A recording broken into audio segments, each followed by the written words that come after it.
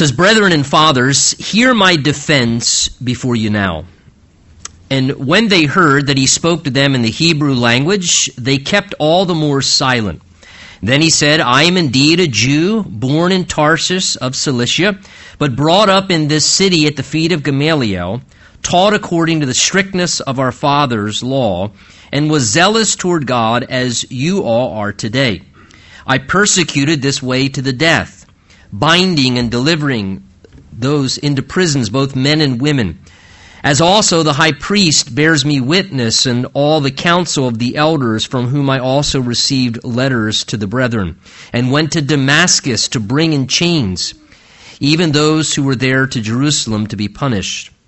Now it happened as I journeyed and came near Damascus at about noon. Suddenly a great light from heaven shone around me, and I fell to the ground, and I heard a voice saying to me, 'Saul, Saul, why are you persecuting me?' So I answered, 'Who are you, Lord?' And he said to me, 'I am Jesus of Nazareth, whom you are persecuting.' And those who were with me indeed saw the light and were afraid. But they did not hear the voice of him who spoke to me. So I said, 'What shall I do, Lord?' And the Lord said, 'Arise and go into Damascus, and there you will be told all things which are appointed for you to do.'" And Father, we just humbly ask in the name of Jesus that by your Spirit you would give us grace and help to be able to receive what you are seeking to say to us this morning as we continue in our worship, Lord. We've prayed, we've sang, we've fellowshiped, Lord. We want to continue in our worship now. And we ask that through the Word of God, your Spirit would say to us what it is that you'd have us to hear. Bless your Word, Lord. You know what we're asking and what we need, and we pray in Jesus' name. And everyone said, amen. Amen. You may be seated.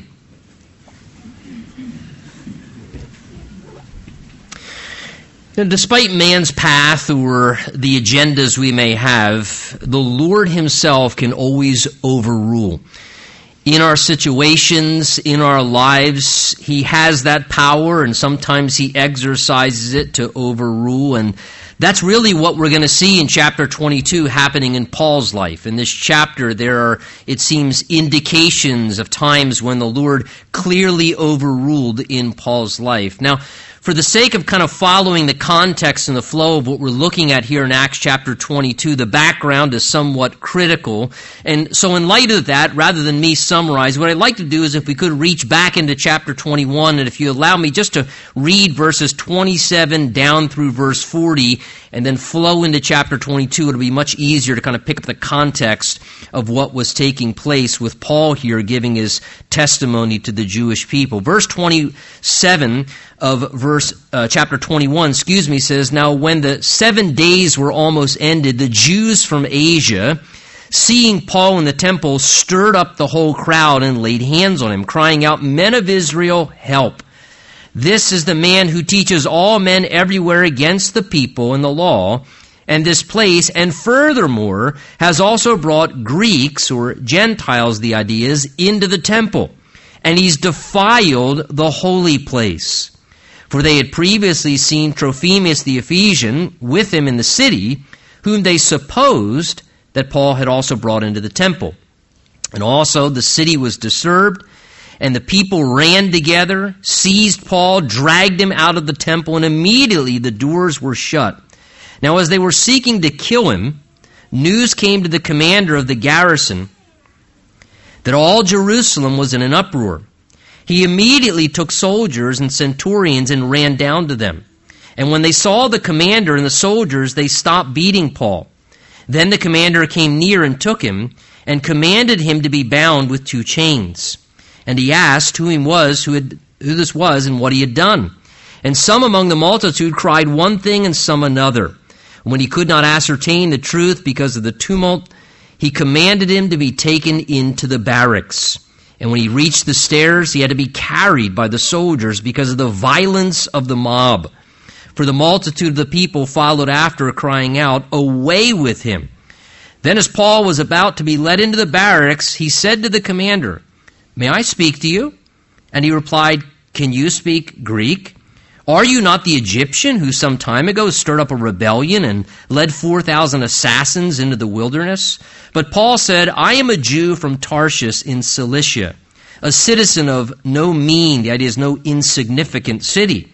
And I implore you, permit me to speak to the people. So when he had given him permission, Paul stood on the stairs, motioned with his hand to the people, and when there was a great silence, he spoke to them in the Hebrew language. So notice, we now come, chapter 22, to Paul about to give testimony to this crowd who, as you can see, reminding us from last week, was just trying to kill him. This is a crowd that was beating him to death. The Roman police force, if you would, come down from the Antonia fortress. They step in, they intervene, they preserve Paul, and Paul is so concerned about their souls and wants to tell them about Jesus, rather than just be thankful that his life is spared, he asks for the opportunity to give a few words to this crowd that was just seeking literally to pummel him and beat him to death in the midst of this riot, which brings us now to chapter 22. Paul, speaking to them in the Hebrew language, chapter 22 says, Brethren and fathers, hear my defense before you now. Now, take notice, despite their accusations of Paul, which were false, that he had brought Gentile people into the court of the Jews and defiled their holy place, despite their mistreatment of Paul, beating him senseless, trying to put him to death by beating him to death. Notice, Paul does not allow his emotions to overrule in this given situation. If you look at what Paul does here are people who treated him like an enemy, and he speaks to them, you notice in verse 1, with family terms. When Paul's being beat to death and pummeled out of false accusation, one would expect him probably to use a few different starting words when he has an opportunity to speak. Something like, you scoundrels, or how dare you. But what does Paul do? His first words are endearing family terms. He says to them, brethren and fathers. Can I speak to you for a moment? And this amazes me. He uses kind and respectful terms to those who are trying to beat him to death, perhaps because he's trying to diffuse and disarm their anger towards him, to settle them down. And again, the Bible says a soft answer turns away wrath, and to get them to listen to him. And I have to say, wow, that's real wisdom there. And that's also the fruit of the Holy Spirit, giving a human being who's probably got a black eye and blood coming out of him and having just been abused and mistreated, some real self-control by the Spirit and wisdom to try and make the most of a situation instead of just retaliate. This is amazing here. Paul says, brethren, fathers. He says, please, hear my defense, verse 1, before you now. And that word defense in the Greek is apologia, where we get our English word apologetics. Apologetics, many of us who've been Christians for a little while understand that apologetics is that practice of giving a defense for the Christian faith. That's what apologetics are. And that's what Paul's term is there. He says, hear my apologia, my defense, my apologetic of what's going on, and hear what I would say. The idea is, apologetics is to describe in an effort, a reasonable explanation, to give a reasonable explanation for why you believe what you do believe, and to present facts and to give proof that's convincing so that people see that the truth that you adhere to is reliable. That's what apologetics is, those who give an apologetic defense of the Christian faith. And so Paul here, he's going to seek to defend the authenticity of Jesus Christ to this crowd, that Jesus of Nazareth is indeed the Messiah that was sent from God, that was prophesied and predicted in the Old Testament. He wants to verify by his presentation that it is fully reasonable to serve Jesus as Lord. Peter, writing in 1 Peter chapter 3, says to all of us as Christians, but if you should suffer for righteousness' sake, you are blessed. And don't be afraid of their threats, nor troubled, but sanctify the Lord in your hearts, and always be ready to give a defense to everyone who asks you for the reason for the hope that's in you with meekness and fear, having a good conscience, that when they defame you as evildoers, those who revile your good conduct in Christ may be ashamed. So again, we as well at times, hopefully we're not getting beat up like Paul is here, but maybe we're getting beat up with people's words, or somebody mocking us at our job, or in our school people make a mockery of our Christian faith or whatever, and they say certain things. Well, the Bible says, look, that's a part of what it means to live for Christ, to experience persecution. But God says, always look as that as an avenue for a potential opportunity to share about Christ. He says, always be ready to give a defense, an apologia, an explanation for why you do believe what you do, why you hold the hope that you do. Capitalize on those opportunities. That's what Paul is going to do here. So he says, hear my defense, verse 2, and when they heard that he spoke to them, notice, in the Hebrew language as he's talking to the Jews, when they heard him speak in the Hebrew language, they kept all the more silent. So Paul begins to address this Jewish crowd in their native language of Hebrew. And as a result of that, he's personally connecting with them, and he awakens their interest. Because it says when they heard him speak in the Hebrew language, they became silent and they listened more intently, because it piqued their interest. When he's speaking to people, he's using their native language to get their attention.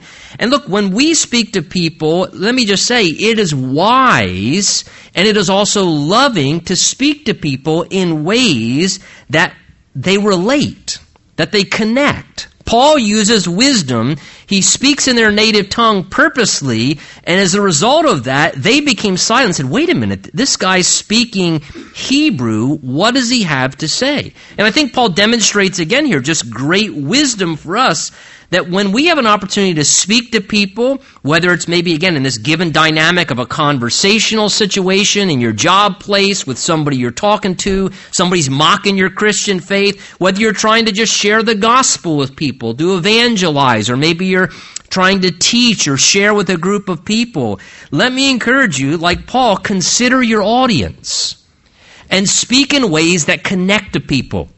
Speak their language, if you understand what I'm saying. Be relatable. Doesn't mean you need to compromise the gospel. A lot of people think that, in order to relate to people and to relate to the modern society, we have to compromise this. You don't have to compromise, but you can use wisdom and speak to people in a language they understand. Use terms that people can connect with. Relate to people. Consider who you're speaking to. Speak on their level. They're using Christian terms. Well, can I share with you my eschatological beliefs regarding your what beliefs? Well, the eschatology, how Jesus is going to return and come back. Just talk to people that Jesus is coming back. Are you ready? That's what the common man understands. When you speak to children, don't talk to them like you're a college professor. You're never going to connect with them. You need to speak in terms and use analogies and illustrations to connect with them. That's wise and loving. You want to speak in digestible terms in ways that people connect with. If you're speaking with somebody, in a particular subculture, connect with them if that's their subculture. Speak in ways they can relate to. Jesus spoke in language that people understood. He talked about things in an agrarian society like soil and seed and animals and plowing. If Jesus was around today, you probably would use illustrations from the internet and Google or social media. I don't know, but he would use terms that we could understand, that we relate to. The Bible says that the common people heard Jesus gladly because he spoke in a way that people can connect with. And Paul here, very wisely, speaks to them in Hebrew.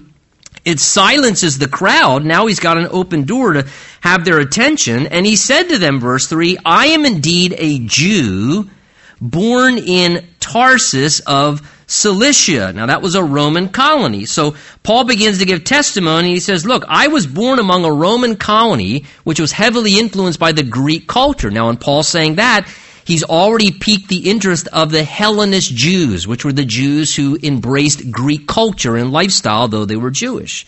And then Paul in his next breath goes on, verse 3, to say, but, however, I was brought up in this city, that is Jerusalem, where they were at the feet of Gamaliel, taught according to the strictness of our fathers, and the law. So Paul informs how years later, however, he was brought up in the city of Jerusalem itself, the epicenter of Judaism, where the temple was. Likely somewhere around his adolescent years, Paul was sent to Jerusalem to be trained, and he says, I actually had the privilege to learn at the feet of Rabbi Gamaliel himself, who was one of the most highly esteemed Jewish rabbis in Israel's history.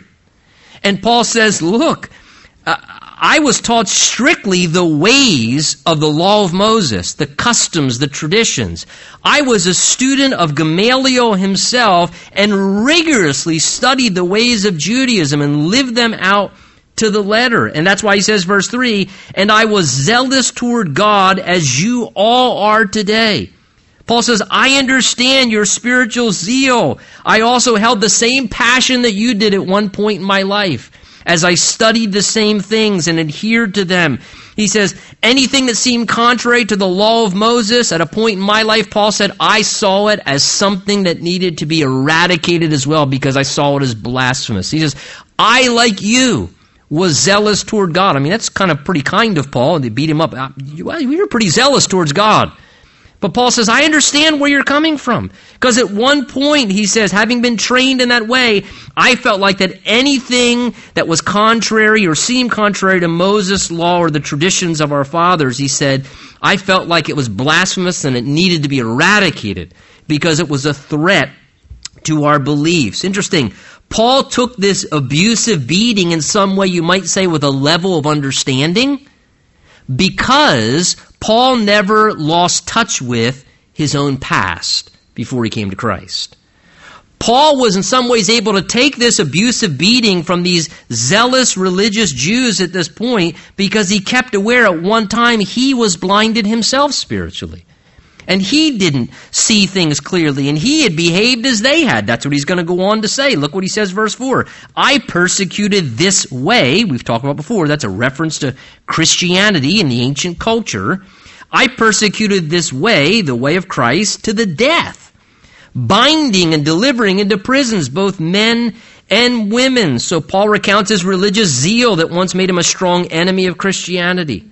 He says, at one point, I as well viciously sought to destroy anything and anyone that had to do with the way of following Jesus Christ. He would mistreat and condemn and cause suffering to any follower of Jesus. We saw back earlier in the book of Acts, before Saul was converted and became Paul the Apostle, it says he was breathing out threats and murders against the disciple of the Lord. And it did not matter who it was in his rage toward Christianity, Paul would arrest and imprison anyone. He says, binding and delivering into prison men and women. I didn't care who it was, Paul said. I was relentless. Paul wrote to the Galatians in chapter 1 saying, you've heard of my former conduct in Judaism, how I persecuted the church of God beyond measure and tried to destroy it. His only intention was just to put to death anything that had to do with Jesus Christ. He goes on, verse 5, as also, he says, even the high priest bears me witness. They can testify, he says. And all the council of the elders, from whom I received letters to the brethren and went to Damascus to bring in chains, even those who were there to Jerusalem in order to be punished. So Paul says, look, if you don't believe my testimony, he says, ask your own religious leaders. He says, the high priest, ask the Sanhedrin, the religious ruling council, he says. They can tell you what I once was like, that I even got, he says, official documents from them. Letters from them, official documents, in order to go on a manhunt to find any disciples of the Lord Jesus and to do whatever I could. He says, I would go, he says, and went at one point, he says, verse 5, all the way far as north as Damascus, searching like on a manhunt to eradicate any disciple of the Lord, to find someone who was a follower of Jesus and to arrest and bind them, he says, and bring them back here to our city of Jerusalem where the temple was, so that we could punish them for following Christ. And Paul just recounting how he himself was once in that angry, relentless condition, just a destroyer of anything he could find that had to do with the church. treating and harming Christians and being brutal in his treatment. And here's the thing, as Paul's recounting his testimony, going on of his conversion, yet it's in that harmful, arrogant, rude, rebellious condition, not only just rejecting Jesus himself, but doing everything he could to refuse anybody else from following Jesus. It's in that condition, folks, remember, that Jesus graciously intervened into Paul's life. In that condition. Not when he was starting to get his act together. Not when he was gradually warming up to Jesus. It was when he was at his absolute worst.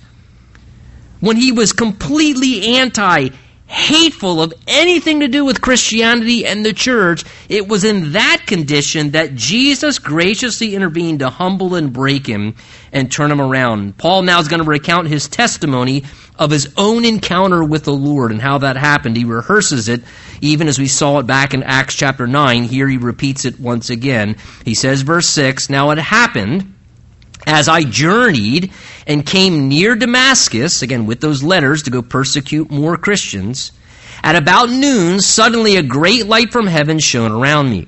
And I fell to the ground and heard a voice saying to me, 'Saul, Saul, why are you persecuting me?' So I answered, 'Who are you, Lord?' And he said to me, 'I am Jesus of Nazareth, whom you are persecuting.'" So the risen Lord Jesus now shines his glory from heaven on this day, this appointed day for Paul to change, stops him dead in his tracks, and Jesus actually reveals himself to Saul of Tarsus, who we now know as Paul, in a direct personal revelation. You see what it says there in verse 6? It says, at noon on that day, again, when the hot Mideastern sun is at its absolute brightest, it's at that point, a brighter light than the hot Mideastern noonday sun shined from heaven. He says, it happened as I journeyed. He says, suddenly at noon, when the sun was at its brightest, a great light from heaven shone around me. Notice the heavenly glory of Jesus is stronger and more brilliant than even the brightest time of the hot Mideastern sun, which we look at the sun and we think, wow, the sun is overpowering in its brilliance and its light. Well, look, the glory of Jesus from heaven made the sun look like just a little candle. It made it look completely as if it was nothing, because that's how brilliant the glory of heaven and our Lord is. The experience with this, it became the point where Paul, is a stubborn rebel, as we see here, is broken instantly, and he falls down in submission. He says, verse 7, I fell to the ground when this happened. And then Jesus addresses him directly, and he rebukes Paul in a very direct way. Look what he says in verse 7. He says, Saul, Saul, why are you persecuting me? Notice, why are you persecuting me? He then says, who are you? And he directly says, I'm Jesus of Nazareth. But I want you to notice, who had Paul been persecuting and attacking and mistreating up to this point before he was converted? Christians, the church. But then when Jesus speaks to him, he says, Saul, why are you persecuting me? He doesn't say my followers. He says, why are you persecuting me? Why are you doing these things to me? Take notice here that as he was persecuting and attacking Christians, whatever is done to Jesus, Jesus takes it personally. When it's done to his followers, he takes it directly personal himself. Jesus so associates himself with his followers that when something is being done to one of his followers, Jesus takes it personal. He says, you're actually doing that to me. Now, that means two things for us this morning. If someone is harming and mistreating you as a believer, rest in this reality. They're not just harming and hurting you. They're actually doing it directly to Jesus, whom you represent and whom you follow. And so in some ways, that gives a restful assurance. There are times where, over the years, just as a Christian and in pastoral ministry, it happens too, people they can do some pretty nasty stuff to you. Right? We've all maybe experienced that from time to time. And sometimes there's that tendency to want to retaliate or do something in response or whatever. And, there were times before when I just kind of, got with the Lord and be like, man, Lord, I really feel bad for those people. I can't believe what they did to you. can't believe what they did to you, Jesus. And they're going to have to answer to you for that. And we need to remember that when we're mistreated for righteousness' sake. But also, on the other side of that, let's also remember the principle in this way, that means that whenever we do something harmful to a follower of Jesus, or we do something harmful to the church of Jesus, you better soberly recognize you're doing that to the Lord. And don't think that it's just a trivial thing to do something hurtful or destructive to the Lord's people or to his church, and not think that Jesus isn't offended by that. Because it's a direct offense to him. He says, you're persecuting me, Saul. And Paul, in his spiritual experience, notice he's hearing directly from Jesus, and he asks this question, verse 8, as he's humbled and broken. I mean, he's just been stripped of his pride. It says he fell down. He's just utterly humbled, and he surrenders himself because he realizes with this glory coming from heaven that the one speaking to him is divine. There's no question in Paul's mind here. This is a divine voice coming from heaven. So Paul asks, verse 8, "Who are you, Lord?" he says. And that word Lord he uses there is kurios. It means master or ruler. He says, "Who are you, Master? Who are you, ruler of all?" He realized, he sensed in his spirit, this was the ruler over all, but he's saying, but who are you? Who are you that I've offended? In his humility and his trembling. And then he hears these words to his question, "I am Jesus of Nazareth, whom you've been persecuting." And I have to wonder in that moment how shocking and overwhelming that must have been to hear. If Paul did not think in that moment, oh my goodness, you're Jesus of Nazareth? That's who's speaking to me right now, rebuking me, the one I've so hatefully and zealously opposed? You're the one I've been fighting against and straining against and doing everything in my power to try and stop and resist, and now you're speaking to me? How powerful the conviction of sin and personal error there must have been that came over this man's heart in this given hour as he has this encounter with the Lord. But yet, I'll tell you, this was the best day of Paul's life. It was the best day of his life. Though he was humbled and broken in spirit, it was the best day because it was the moment that he realized for himself what a wretch he was, and how wrong he had been, and how many ways he had offended the very Lord that was keeping his heart beating, and the very God that had given him breath in his lungs. It was the moment in his life, in the midst of that gripping conviction, he also recognized that this Jesus of Nazareth was the Lord over all, and was the Savior that was able to provide forgiveness for his sins. And I'll tell you something, Jesus has a wonderful way of confronting us, does he not? To humble us for our own good. Thank goodness that he knows how to do that in our lives. Verse 9 says, "Those who were with me in that hour indeed saw the light," Paul says, "and they were afraid." They knew something was going on, but they did not hear. The term literally in the Greek means they did not grasp or understand the voice of him who spoke to me. So the people with Paul that day on the road, they knew something was happening. They could tell a spiritual experience was taking place. But it says they didn't understand the voice of the Lord or what he was saying to Paul. They heard sound, but they weren't hearing exactly what Jesus was saying to Paul. Why? Because this was an encounter between Jesus and Paul himself. This was Paul's moment with Jesus.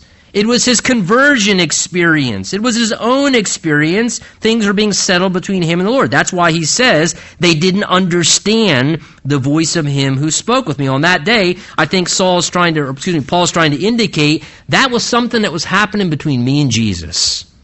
That was my moment when Jesus was speaking directly to me. And let me say by way of application, that is what Jesus wants for each person.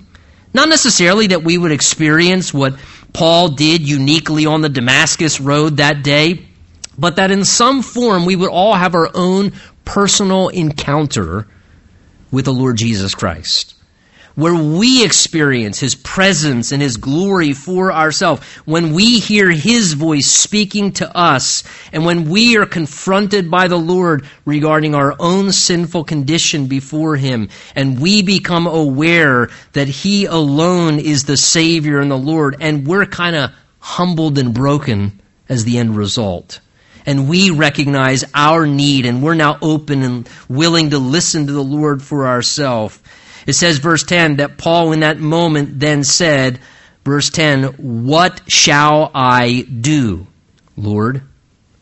Notice, Paul's heart has been changed at this moment. Consider prior to this, what was Paul like? He was this driven man with this agenda of self-serving as his highest motivator.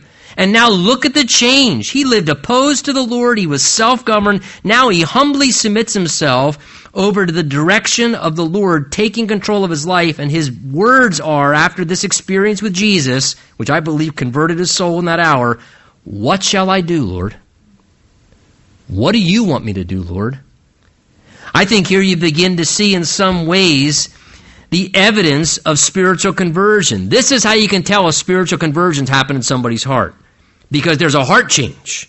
There's a transformation of the heart. Paul dethrones himself. He doesn't want to rule anymore. He wants to follow the rulership of Jesus. He says, "Lord, what do you want me to do now? You're Lord now.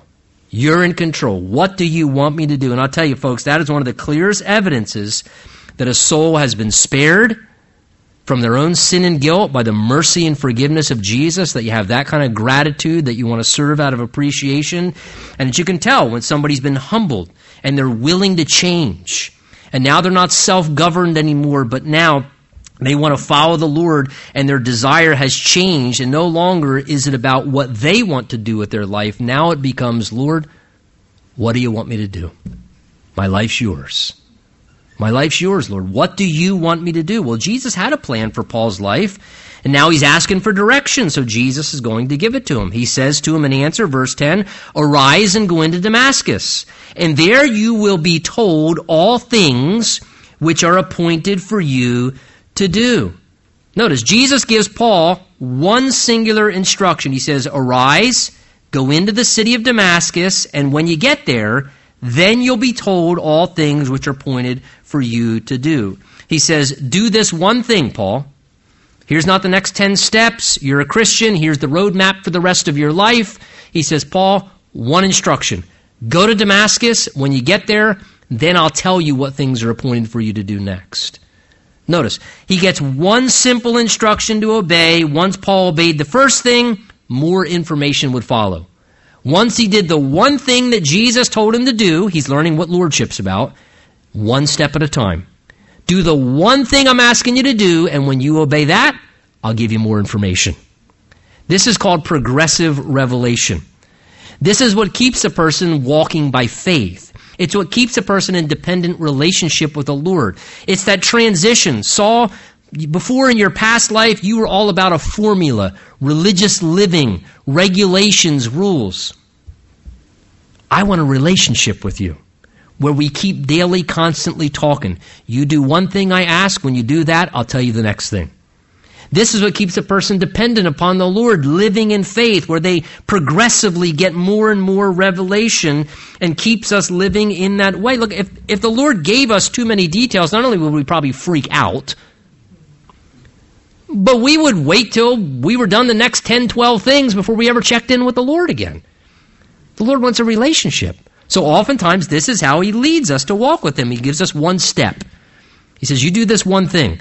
I want you to do this. Once we do it, He tells us something else. But it's what keeps us living by faith. It's what keeps us dependent upon Him. It's the way that the Lord leads us in our lives. Go to Damascus. You'll be told what you're appointed to do. And Paul says, and since I could not see for the glory of that light, he had been blinded by it, being led by the hand of those who were with me, I came into Damascus. So the brilliance of that glory that came from heaven, it actually temporarily blinded him because it was so bright it damaged his physical vision. And now look, as he has to go to Damascus, he can't even see how to get there. It says in verse 11, he literally had to be led, escorted by the hand of someone else to make it to the city of Damascus. Here's this strong, stubborn man, and now look, he's humbled like a little child. Someone's having to lead him by the hand now, being escorted like a blind person, and he's utterly humbled. But you know what? He's not concerned, because all he wants to do is whatever Jesus tells him. And that pride's been just destroyed. And all he cares about is, I don't care if I have to be humbled. I don't care if I need to be led by the hand. I just want to obey the Lord. He told me to go to Damascus. I don't care what it takes. I'm willing to humble myself. Would you lead me by the hand into the city? Because I just want to obey Jesus. And I'll tell you, folks, how beautiful when a person's pride is forsaken and all they desire to do in humility is whatever it takes to obey the Lord. I don't care what it takes. Just want to obey the Lord. And how beautiful Paul, being led by the hand, now comes into the city. In verse 12, he says, and a certain man, Ananias, a devout man according to the law, having a good testimony with all the Jews who dwelt there, came to me. And he said to me, Brother Saul, receive your sight. And at that same hour I looked up at him. So Paul recounts, as we saw in Acts 9, how this man Ananias, a Jewish man of good reputation and also a disciple of the Lord, is sent to Paul in Damascus to pray over him and to give him instruction that he might receive back miraculously his sight. Remember, Ananias was hesitant at first. He says to the Lord, Lord, do you remember who that guy was? You want me to go pray for him? How do I know this isn't just a hoax? And the Lord reassures Ananias. He says, go. He's been converted. And Ananias comes and shows tremendous grace to Paul. He shows the love of Jesus. When he goes, do you see what Paul says? I remember this is what he said to me. He said to me, Brother Saul, receive your sight. Brother? This is the guy that was killing and arresting all your friends. But he says, you're now my brother. Your past doesn't identify you anymore, Saul. You have a new identity. We're family in Christ now. And he shows the love of Jesus and welcomes him and praises, the account tells us, and sight is restored to Paul. This man who had been blinded all of his life spiritually is now illuminated with light. And it's the same thing that's happening as his eyes are now reopened and he's able to see clearly at this moment. Verse 14, and then Ananias said to Saul, the God of our fathers has chosen you, that you should know his will and see the just one, a reference to Jesus, and hear the voice of his mouth. How beautiful for Paul to be able to hear those words from Ananias. To be able to hear, look, the reason why God's intervened and selected you is because he wants you to know his will. He wants you to know his will. And he wants you to see the just one, the righteous one. He wants you to be able to see Jesus clearly and to know him personally, and that you might be able to hear the voice of his mouth, what he would speak to you. And you know what, folks? God doesn't show partiality, and I tell you this morning, if you're a Christian this morning, that's the exact same reasons the Lord chose you out of this world, did what he had to do to get your attention, to humble you, to break you, and to let you know what it means to see and walk in the light, that God wants you to be able to know his will. To know his will for your life. What an encouragement. God wants you to know his will. I don't know what the Lord's will is. And we almost think sometimes God's like hiding his will from us, like it's a guessing game. They're going to figure out my will. He says God chose you because he wants you to know his will. He wants you to know his will. He wants you to see Jesus clearly, to know him personally. And he wants you to be able to hear his voice. He wants to speak to you. He does want you to hear his voice. It's his heart towards you. Verse 15, Paul says, and for you will be his witness to all men of what you have seen and heard. In other words, he's saying, look, Saul, you've been chosen to be the Lord's witness now, to go out and to speak his word. Not only would Paul speak doctrinally, but even as here, he's recounting his testimony and to give witness of what the Lord had done in his life. And the testimony of a person's changed life is powerful, a very powerful thing. So he says, the Lord's chosen you, redeemed you, that you might bear witness of this testimony, even as Saul was doing in this moment. Verse 16, and now why are you waiting? Arise and be baptized and wash away your sins, calling on the name of the Lord. So Ananias here exhorts Paul to make his conversion experience with Christ public before others. He says, what are you waiting for? You've been in this house a few days. You've received your sight. You know the Lord's will now. And he says, arise, be baptized. And again, being baptized was that public, open confession of the inward experience of salvation that's happened inside. It was the way you identified outwardly what you believed and embraced. It reveals what happened inside of you that no one can see but God. And it's the way we outwardly testify that we identify with Jesus as Lord over our life, that our old life with Christ has died, and we no longer want to be that person, that we died together, if you would, even as Christ died for sin. And as we bring somebody out of the water, it's a picture of baptism of rising to a new life and the power of Christ's resurrection, that we want to live a new life. And as Christians, we're commanded to be baptized to demonstrate our salvation experience inwardly, outwardly to others, that we fully identify with Jesus. Now, let me just say here, in light of verse 16, be careful that you don't look at this one verse and think that it conveys the doctrine of what some would convey of baptismal regeneration. In other words, that you have to be water baptized in order to be saved or regenerated or converted spiritually. And there are those that try and build a whole doctrine on one verse in the Bible here because of the way the language kind of comes out in the English, and they look at verse 16 and say, well, wait a minute, it says there, be baptized, wash away your sins, and call on the name of the Lord. So I guess you got to be baptized to have your sins washed away and to be able to actually experience salvation. Well, let me just say, first of all, that would contradict the rest of Scripture. That would contradict the rest of the teaching of Scripture as a whole about salvation and about baptism. The Bible teaches that we're saved by grace through faith. It's a gift of God, not of works. Baptism would be a work that you have to do to be converted. The Bible teaches baptism is an outward profession of the inward work. It's only the blood of Jesus Christ that can cleanse a person from sin, not water. The blood of Christ is what cleanses us from sin. That's why we call on the name of the Lord. What the language is conveying, it's difficult the way it's translated in the English, is that Ananias, as I said, is exhorting Paul to do this publicly, in essence saying, Paul, because your sins have been forgiven by calling on the name of the Lord, arise and be baptized that people may know what's happened inside of you. That they may see it openly and real, that Saul of Tarsus has been converted, and because you've called on the name of the Lord, you now then want to demonstrate that to everyone around you. Well, after Paul was converted, we know historically that what he did was that for a season of time, he went out into the wilderness for a few years, and he tried to process his theology. And he tried to sort out in his mind for about a 3-year period out in the wilderness, how does this all come together, this Old Testament reasoning with prophecies and how Jesus fulfills all these things? And for years, Paul went off into the wilderness after he first got converted, but then we know he wanted to go back to Jerusalem after his conversion and reach the Jewish people because now he's excited. And he wanted to go back and reach the Jews and tell them, hey, Jesus, I see it now. Isaiah 53 and all this, and he wanted to share that with them.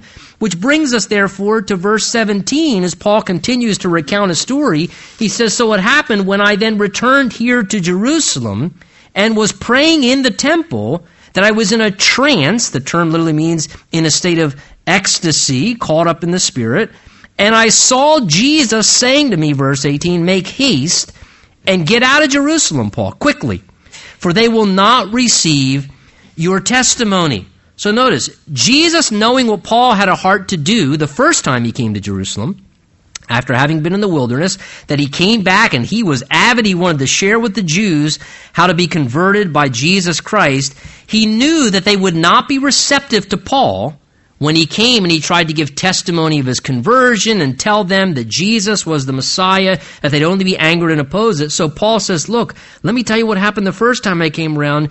Jesus told me, Paul, get out of here. They're not going to be receptive. He says, Jesus said to me, make haste, get out of Jerusalem quickly, because they're not going to receive your testimony concerning me. He tells Paul, look, Paul, I know what you want to do. Stop. I know the path you're on. Don't continue anymore. He says, it's not going to work out. Paul, this is not going to work. Move on. Move on. I know what you want to do, but I'm telling you, it's not going to work. Move on.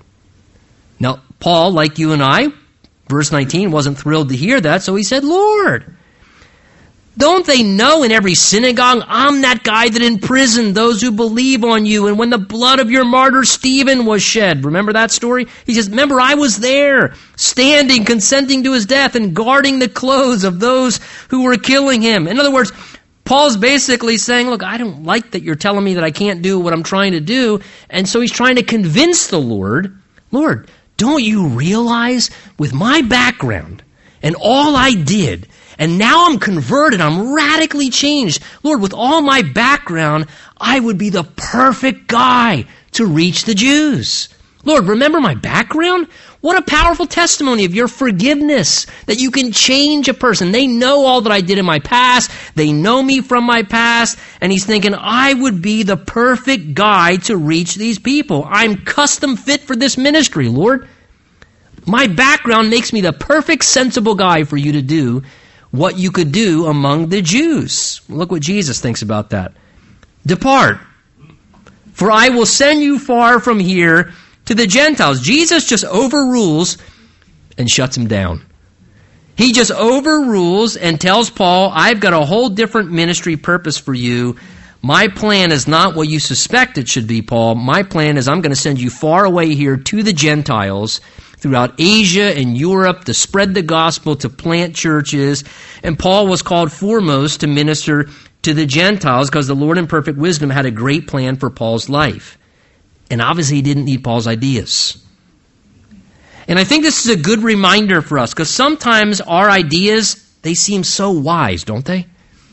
It seems so practical. I got these really great ideas and they are really good. And I mean, I should definitely be able to sell the Lord on this.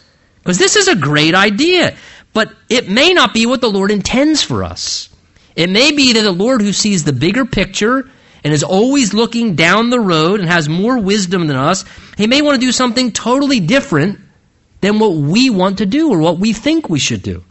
It may be, honestly, folks, that maybe he wants to do something even better than what we had in our mind and our plan. I think like Paul sometimes, we can even link maybe our natural backgrounds or our human abilities to what we think we're best suited for in life. That's what Paul's doing. He's thinking, man, I'm a Jew of the Jews to the core. I strictly stutter into Gamaliel. If anybody can connect with the Jewish people, I can connect with the Jewish people. My natural abilities, my background makes me custom suited for this. And sometimes the Lord may use our natural abilities or our background for us to do something, to serve in some way, or to minister to a people group. But perhaps what we think we may be best at, honestly, may not be what we're best at. Sometimes we just think that way. Maybe the Lord wants to use us to serve or do things in a completely different way. Here's a novel idea that would take us outside of our comfort zone.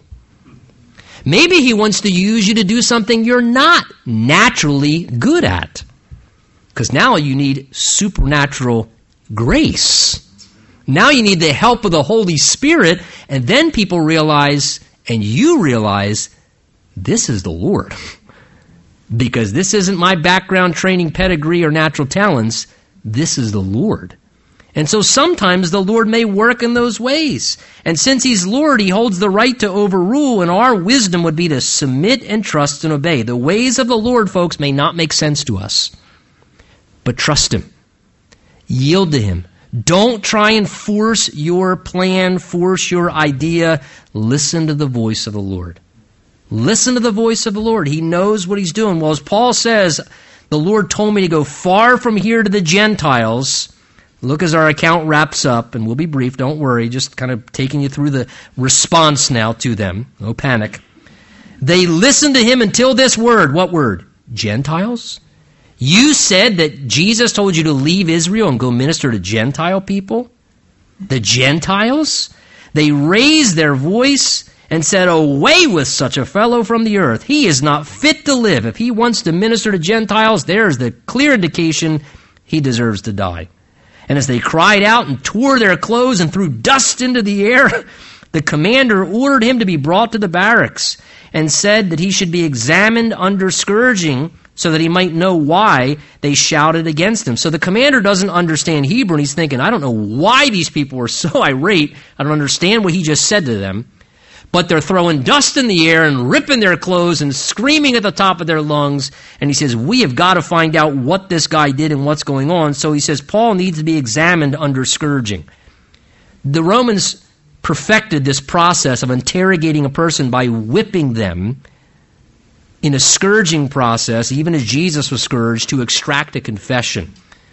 They used a whip that had strands of leather, usually pieces of bone or glass or lead embedded in it, and they would come down over the body as a person was stretched over a pole, and it wasn't just a lash down, and then they would snap it back and literally rip flesh off of the body.